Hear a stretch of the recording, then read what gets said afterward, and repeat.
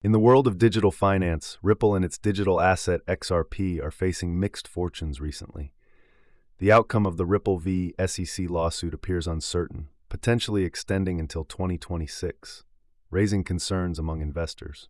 The XRP community, often referred to as the XRP Army, has been vocal in urging Ripple's executives to address the recent price declines of the cryptocurrency. Despite these challenges, XRP experienced a notable rebound in trading volume in Q4, illustrating a surge of 75 to 100% from its Q3 lows. However, this resurgence has not quelled the discontent within the community, with calls for Ripple to take action against the token's underperformance continuing to grow.